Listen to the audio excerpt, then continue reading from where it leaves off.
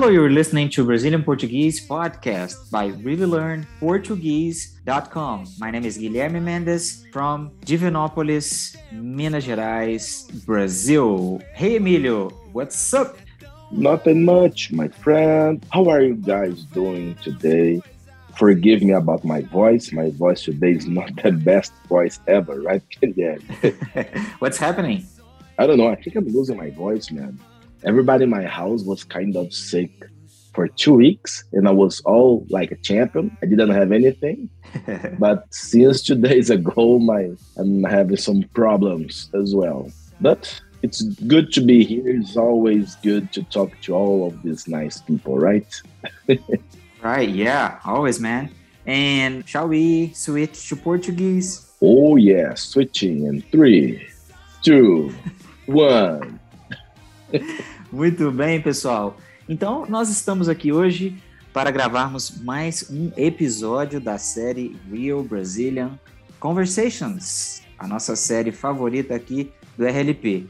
E hoje a gente tem um tema bem legal para conversarmos e vale lembrar que a gente não está usando nenhum roteiro, então a gente escolheu um tema livre para conversarmos. A nossa conversa aqui vai ser bem natural, bem espontânea, sem nenhum tipo de texto por trás ou nem nada pré-definido, tá, pessoal? A gente tem boas skills de conversação aqui em português.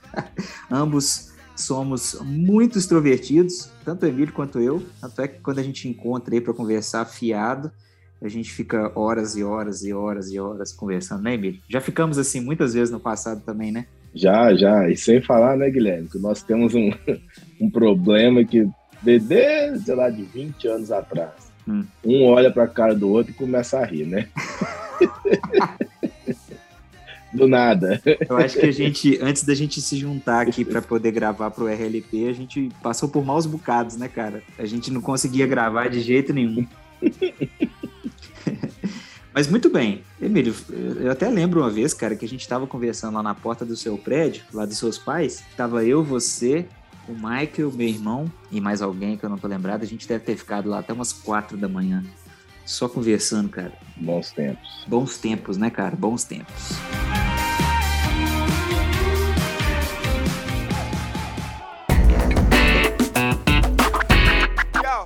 Vamos lá, pessoal. O tema do episódio de hoje é trabalho híbrido. Então, nós vamos falar sobre uma tendência que apareceu aí, principalmente pós-pandemia, não só pós, mas durante também. Eu acho que até durante nem híbrido não era, né, Emílio? Era completamente remoto. Isso. Muitas pessoas trabalhando de casa. E vamos explorar um pouquinho aí dessa nova realidade e das tendências que nós temos aí para esse assunto. Muito bem, Emílio. Eu queria te perguntar, em primeiro lugar, como que está a sua realidade de trabalho aí nos últimos 2 anos? Como é que foi, cara, com a pandemia? O que você estava fazendo quando começou o Covid? E conta para nós aí o que aconteceu aí no Canadá, dentro do seu contexto. Sim.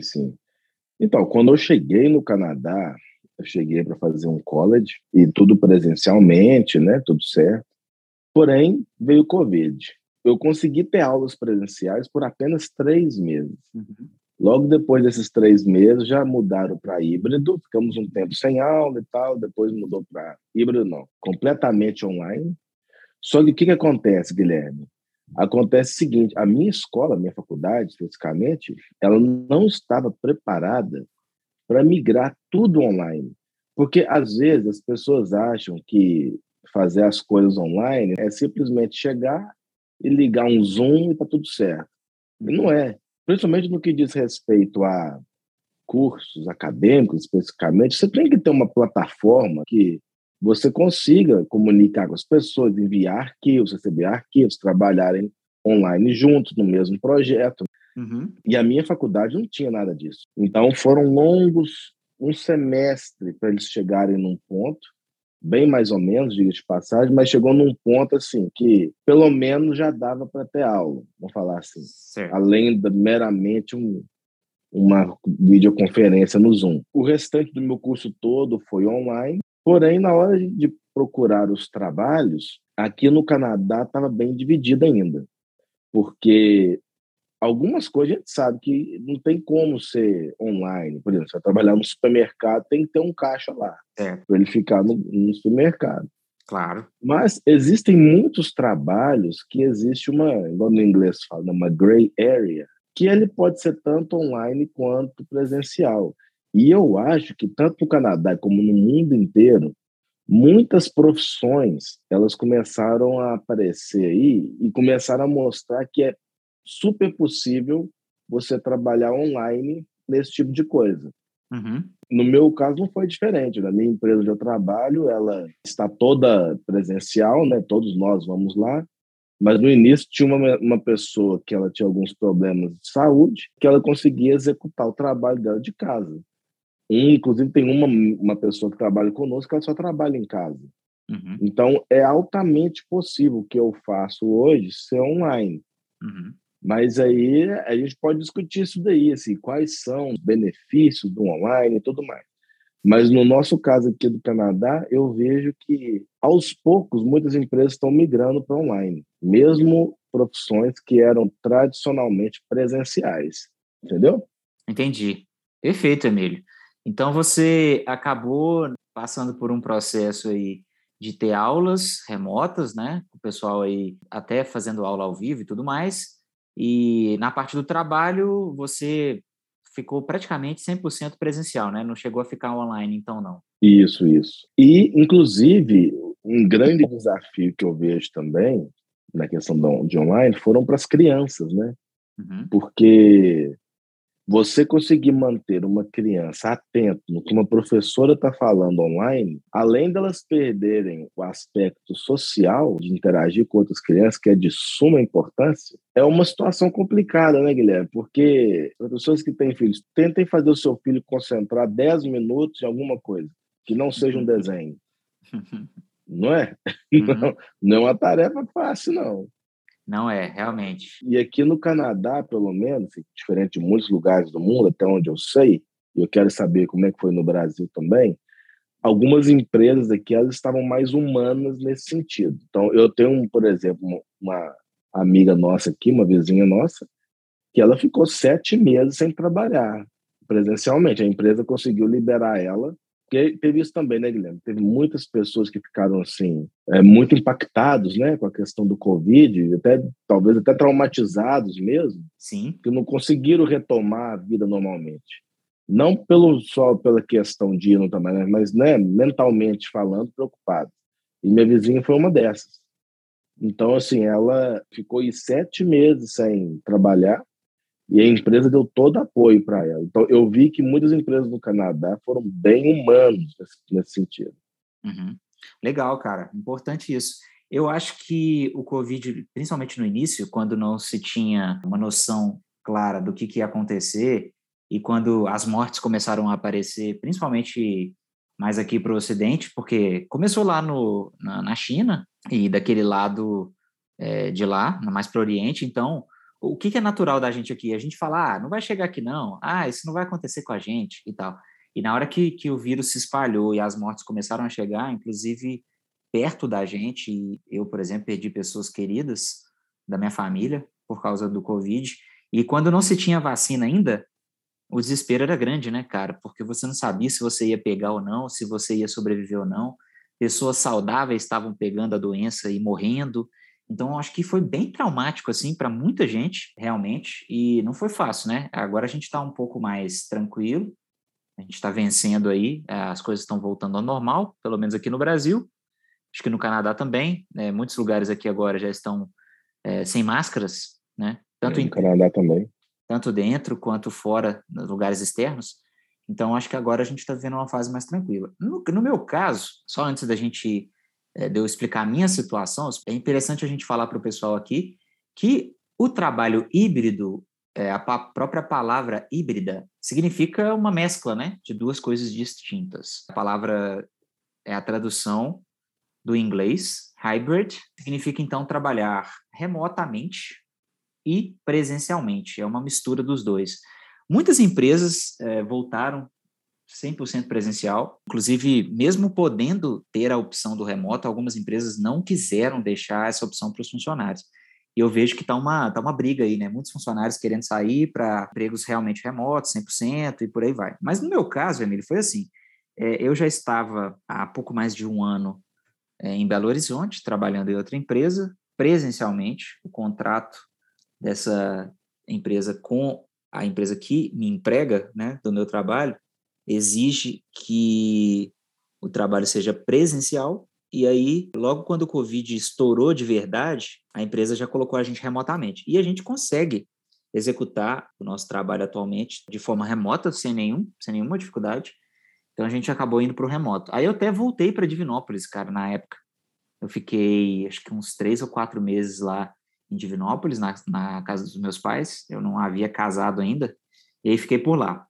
E aí depois, quando a situação tranquilizou um pouco, a gente começou a voltar para o trabalho presencial, porém com todo aquele aparato, né? Máscara, distanciamento, a gente revezava, não ia todo mundo e tal, tinha uma coisa assim. E aí a gente ficou mais ou menos um ano assim, trabalhando com essa dificuldade, e aí veio a Omicron, que foi aquela variante do Covid. Aí a gente voltou para o remoto de novo. Ficamos aí mais uns 2 meses remoto, e agora que a situação já normalizou, a gente voltou para o presencial novamente. Então, no meu caso, a gente consegue executar o trabalho todo remoto, mas o nosso contrato exige que estejamos lá. Então não tem como. Infelizmente, eu estou presencial de novo e isso não vai mudar por enquanto. Então, essa é a minha realidade, amigo. Ah, entendi, tá vendo? A gente observa que cada empresa ela tem uma forma de pensar. Eu penso o seguinte: eu já fui tanto empresário quanto funcionário, vamos falar assim. E eu consigo ver o benefício das duas situações, de estar presencial e de estar online. Mas eu ainda acredito, Guilherme, que durante o Covid, as empresas elas despertaram esse lado online de ser, vamos falar assim. Eu vou te dar um exemplo bobo. Meus pais virão nos visitar aqui e a minha esposa pediu para eles comprarem um livro específico para ela. O livro na loja estava R$ 69,90 Certo. e no site estava R$ 29,90. E isso, cara, 3 vezes menos? Isso, a diferença era um negócio absurdo, assim. E não era só em um item. Eu não sei se eu já contei esse caso, mas eu fui comprar uma televisão uma vez, numa loja física, desses departamentos grandes no Brasil. Uhum. A televisão lá estava 3.500. Certo. No site deles mesmo, online, estava 2.500, 1.000 a menos. R$ 1.000 a menos. Inclusive, eu até brinco muito, que eu acho incrível, falando da nossa cidade de Divinópolis, como é que as lojas sobrevivem ainda. Eu acho que é por conta que as pessoas ainda não têm a cultura de comprar online em Divinópolis. Uhum. Porque a partir do momento que você descobre a Amazon, por exemplo, que Uhum. deixa na porta da sua casa um negócio que é pelo menos 50% mais barato do que comprar numa loja, 40% às vezes, entendeu? Uhum. A loja física, ela se torna uma coisa emergencial, né? É uma coisa emergencial. Aconteceu comigo semana passada, inclusive. Eu tinha um aniversário de um amigo e eu não tinha certeza se eu poderia ir. E aí eu fiquei naquela, será que eu compro o presente ou não? E aí não comprei. E aí um dia antes eu defini, eu tinha algumas coisas que eu estava esperando, mas eu consegui definir que ia. E aí não tinha como, cara. Eu não ia conseguir estar aqui na cidade para receber o presente e eu tive que acabar indo numa loja presencial para comprar o livro. E aconteceu exatamente o que aconteceu com a sua esposa. O livro custava o dobro do preço, mas como eu não tinha me preparado, eu acabei pagando a mais, né? Porque eu precisava do livro na minha mão. E, assim, é impossível competir, né? Eu acho que talvez ainda existem lojas físicas, talvez o pessoal é meio preguiçoso ainda, algumas pessoas mais velhas não gostam de usar a internet. Os meus pais, por exemplo, eles só compram a internet quando eu compro para eles. Então, se for para eles comprarem, eles não fazem, entendeu? Tanto é que várias empresas grandes de livros, né, que vendiam livros físicos, quebraram. Não sei se você lembra aqui no Brasil, pelo Sim, menos duas claro. se Não, foram. e são coisas, Guilherme, que o mundo vai se adaptando. Ainda falando sobre trabalho remoto, pensa para você ver. Vamos pegar o outro lado. Eu fui para o Brasil, voltei, e aqui no Canadá, para as pessoas que não foram vacinadas e para algumas pessoas que eles estavam sorteando, Uhum. você deveria fazer um teste de Covid online. E o que seria isso? Literalmente, na hora que eu cheguei, foi me dado um número e uma hora, foi agendado isso. Uma semana depois, essa profissional da casa dela, certamente, que é uma enfermeira reconhecida pelo governo, me ligou, fez uma videoconferência. Eu tive que fazer o teste rápido de Covid na frente dela. Então, olha como é que foi o processo online. Ela trabalhando na casa dela, vamos pensar na situação. Ela olha para mim, faz uma videoconferência, eu abro o produto na frente dela, tiro as coisas do saquinho, faço o teste do Covid, coloco dentro de uma embalagem que eles já tinham me dado, já pré-paga pelo governo, e dentro dessa embalagem eu já escaneio o QR Code, já fui para a empresa deles, da empresa de logística deles, correto? Uhum. Dessa empresa já coloquei o horário que era para eles buscarem aqui em casa o material, deixei do lado de fora da minha casa, eles vieram e buscaram o negócio. Caramba! Então, olha só para você ver como que é possível, sim, você fazer tudo remotamente. Uhum. Numa situação normal, eu teria que ter ido num laboratório, numa coisa assim, teria que ter feito tudo isso lá. E tudo feito online. Incrível. Então, assim, você está vendo? Outro exemplo, aqui no Canadá, pelo menos, você tem, tipo, médicos online. Uhum. Aí você entra no aplicativo deles, inclusive, tem um aplicativo, paga um valor, agenda um horário e o cara te atende, cara. E olha, pede exame. Isso, pensa. A não ser que seja uma coisa muito mais grave, que você tem que ir direto para o hospital. Essas coisas corriqueiras do dia a dia, eu estou muito gripado, eu estou com um problema de, sei lá, dermatológico, uma coisa assim. Você consegue fazer isso tudo online, né? Então, eu acho que muitas coisas vão migrar para isso. Muito boa sua perspectiva. O que me lembra de falarmos aqui, então, do nosso próximo tópico, que são as vantagens do trabalho híbrido ou até do trabalho remoto, né, Emílio?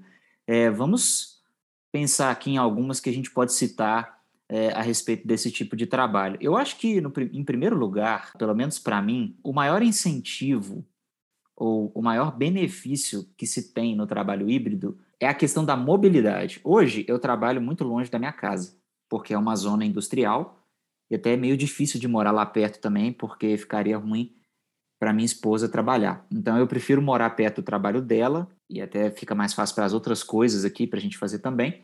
Então prefiro morar mais longe do meu trabalho. E aí eu acho que essa questão da mobilidade é muito boa, porque trabalhando remotamente, pelo menos na maioria dos dias da semana, eu economizo combustível e principalmente tempo, sabe, Emílio? Eu gasto aí em torno de 1h30, mais ou menos, por dia, dirigindo, indo e voltando do trabalho. Então, no trabalho remoto híbrido, eu estou economizando tempo, posso gastar esse tempo com outras coisas, lendo um livro, por exemplo, estudando, passando mais tempo com a minha esposa, sei lá, eu ainda não tenho filhos, mas se eu tivesse, poderia passar mais tempo com eles. E como não estou usando o veículo, eu estou economizando combustível e estou emitindo menos poluição, estou evitando o desgaste do carro também. Então, eu acho que para mim o primeiro benefício seria esse, cara. Você consegue pensar em mais algum aí? Sim, sim. Eu acho, além desse que você falou, que eu acho muito importante, traz essa qualidade de vida. Principalmente quando você mora em grandes centros, eu ainda tenho uma vantagem que eu moro a 10 minutos do meu trabalho. Uhum. Então, assim, eu consigo acordar mais cedo, vou na musculação, eu acordo e, assim, eu tenho tempo de fazer minhas coisas, entendeu? Uhum. Estou a 10 minutos. Mas em grandes centros, você acaba aí 1 hora, 2 de locomoção, e no final das contas, o dia já é muito corrido. Você acaba não fazendo nada, que é um grande benefício, que você, como você mesmo disse, passar mais tempo com a família, você pode usar roupas mais confortáveis em casa. Ah, sim. Meu vizinho aqui onde eu moro, ele tem 6 anos que ele trabalha remotamente. Ele até brinca que com o Covid ou não, para ele não fez diferença, porque ele continua online do mesmo jeito. Certo. Ele sempre sai para fazer umas caminhadas no intervalo dele, entendeu? Na verdade, ele nem tem um horário fixo, ele tem metas a serem cumpridas. Uhum. Então, o que ele faz? Ele, na hora que ele está cansado, ele chega, sabe de uma coisa? Eu vou dar uma volta. Dá Uhum. uma volta, faz uma caminhada, igual você falou, lê um livro, entendeu? Descansa a mente. Então, você consegue, ao longo do dia, hoje eu preciso ir fazer um exame em tal lugar. Vamos supor que você tem que fazer isso. Você tem essa possibilidade, né, de fazer isso. Um conforto muito grande, né? Isso. Engraçado. Isso tudo que você disse, eu acho que converge para uma coisa que é o aumento da produtividade, né, Emílio? Ah, com certeza. Com essa flexibilização, você consegue produzir muito mais, trabalhar mais, você está mais bem-humorado porque você está perto das pessoas que você ama, você pode fazer essa caminhada aí, talvez descansar um pouquinho, dar uma distraída, sem aquela pressão de estar no escritório e etc. Eu tenho certeza que isso daí aumenta bastante na geração de resultado para o funcionário, né? Isso. Antigamente, as pessoas acreditavam que o modelo tradicional, e muitos ainda acreditam, esse modelo tradicional de trabalho no Brasil é de 8 às 18. Aqui seria de 9 às 5. É um modelo ideal. Só que, ao meu ver, quando você pega empresas que dão essa flexibilidade para o funcionário, a produtividade aumenta. Porque a pessoa tem um senso de responsabilidade, que ela tem uma meta a ser cumprida. Então, ela tem que fazer. Só que quando ela tem a possibilidade de fazer no tempo dela, ela fica mais satisfeita, fica mais feliz e acaba exercendo um trabalho melhor, porque toda vez que ela vai fazer o trabalho, ela vai estar com a mente boa. Quando nós estávamos conversando aqui off-topic, né? De às vezes dar um sono danado, ficar olhando para frente do computador, mas você não tem opção de sair, de fazer alguma outra coisa, né? Então acaba que você trabalhando remotamente, se você parar meia hora para fazer outra coisa, que seja tirar um cochilo, você volta muito melhor, a produtividade vai ser muito melhor, né? Com certeza. Outra coisa legal, Emílio, é que não há vantagens apenas para os funcionários, também existem vantagens para as empresas, né? E eu vou falar de uma delas agora. O trabalho híbrido proporciona uma maior abertura para as empresas contratarem funcionários que não estão na mesma localidade delas. Vou te dar um exemplo. A cidade que a gente morava, tem empresas lá também, empresas grandes, inclusive, e quando essas empresas não conseguiam achar determinado profissional por conta de alguma atividade específica, e talvez até por serem profissões que exigiam mais experiência, e enfim, por uma série de motivos. Muitas vezes essas empresas tinham que ir em outros lugares, buscar profissionais e gastar muito dinheiro trazendo esses profissionais para morarem na cidade da empresa, talvez até gastar com moradia, com outros tipos de auxílio que seriam necessários, né, para trazer essas pessoas até a localidade da empresa. E isso não existe mais para muitas empresas. Inclusive, por exemplo, o mercado de tecnologia, que é o mercado que eu atuo hoje, sempre existiu uma escassez grande de profissionais, de mão de obra qualificada, de pessoas com experiência e etc. E esses profissionais não ficavam em cidades pequenas, né? Eu tenho vários amigos que há muitos anos já saíram lá de Divinópolis para trabalhar em grandes centros, né? Belo Horizonte, São Paulo e outros. E daí, cara, hoje isso praticamente acabou para as empresas de tecnologia. Elas podem buscar profissionais em qualquer lugar do mundo, inclusive. E, inclusive, os brasileiros estão saindo para trabalhar em outros países, até com moedas mais fortes, como o dólar e o euro, por exemplo, justamente por causa dessa barreira que foi quebrada, que é a barreira física, Emílio. Então, olha que bacana aí, tanto para as empresas quanto para os profissionais. Quem não queria ser melhor remunerado, não é isso? Exatamente. E a empresa, por ela conseguir economizar com a parte estrutural, ela pode focar mais nos funcionários, ter, né, remunerar eles melhor, ela economiza e todo mundo sai ganhando nessa, rapaz. Sim, cara. A empresa que eu trabalhava, por exemplo, depois da pandemia, ela se desvinculou de um prédio grande que ela gastava muito dinheiro alugando para poder colocar todo mundo para trabalhar no escritório, né? E aí ela economizou muito dinheiro. E eu tenho certeza que com o dinheiro que eles economizavam lá com aluguel, eles poderiam contratar pelo menos mais 2 funcionários, por exemplo, bem qualificados para executar as atividades. Então, essa questão da barreira física é muito interessante. Agora, nem tudo são flores, né, Emílio? Claro que também existem alguns desafios, algumas dificuldades, digamos assim, e a gente queria explorar algumas delas também aqui agora, né, na nossa conversa. Emílio, você consegue pensar em algum desafio que o trabalho híbrido e o trabalho remoto levanta? Sim, tem até uma engraçada, que talvez você conheça. Você lembra de um repórter, eu não sei de qual canal que era, CNN, sei lá, mas ele estava no meio de uma live. Eu acho que foi aí no Canadá, viu? Será que foi? Eu não lembro. Eu acho que sim. Eu sei que ele estava no meio de uma live, aí entra o primeiro filho fazendo bagunça, depois entra o segundo filho, Uhum. depois vem a esposa desesperada, até caindo no chão, ela escorrega, pega um, pega outro e E sai sai correndo, né? arrastando, né, com os meninos.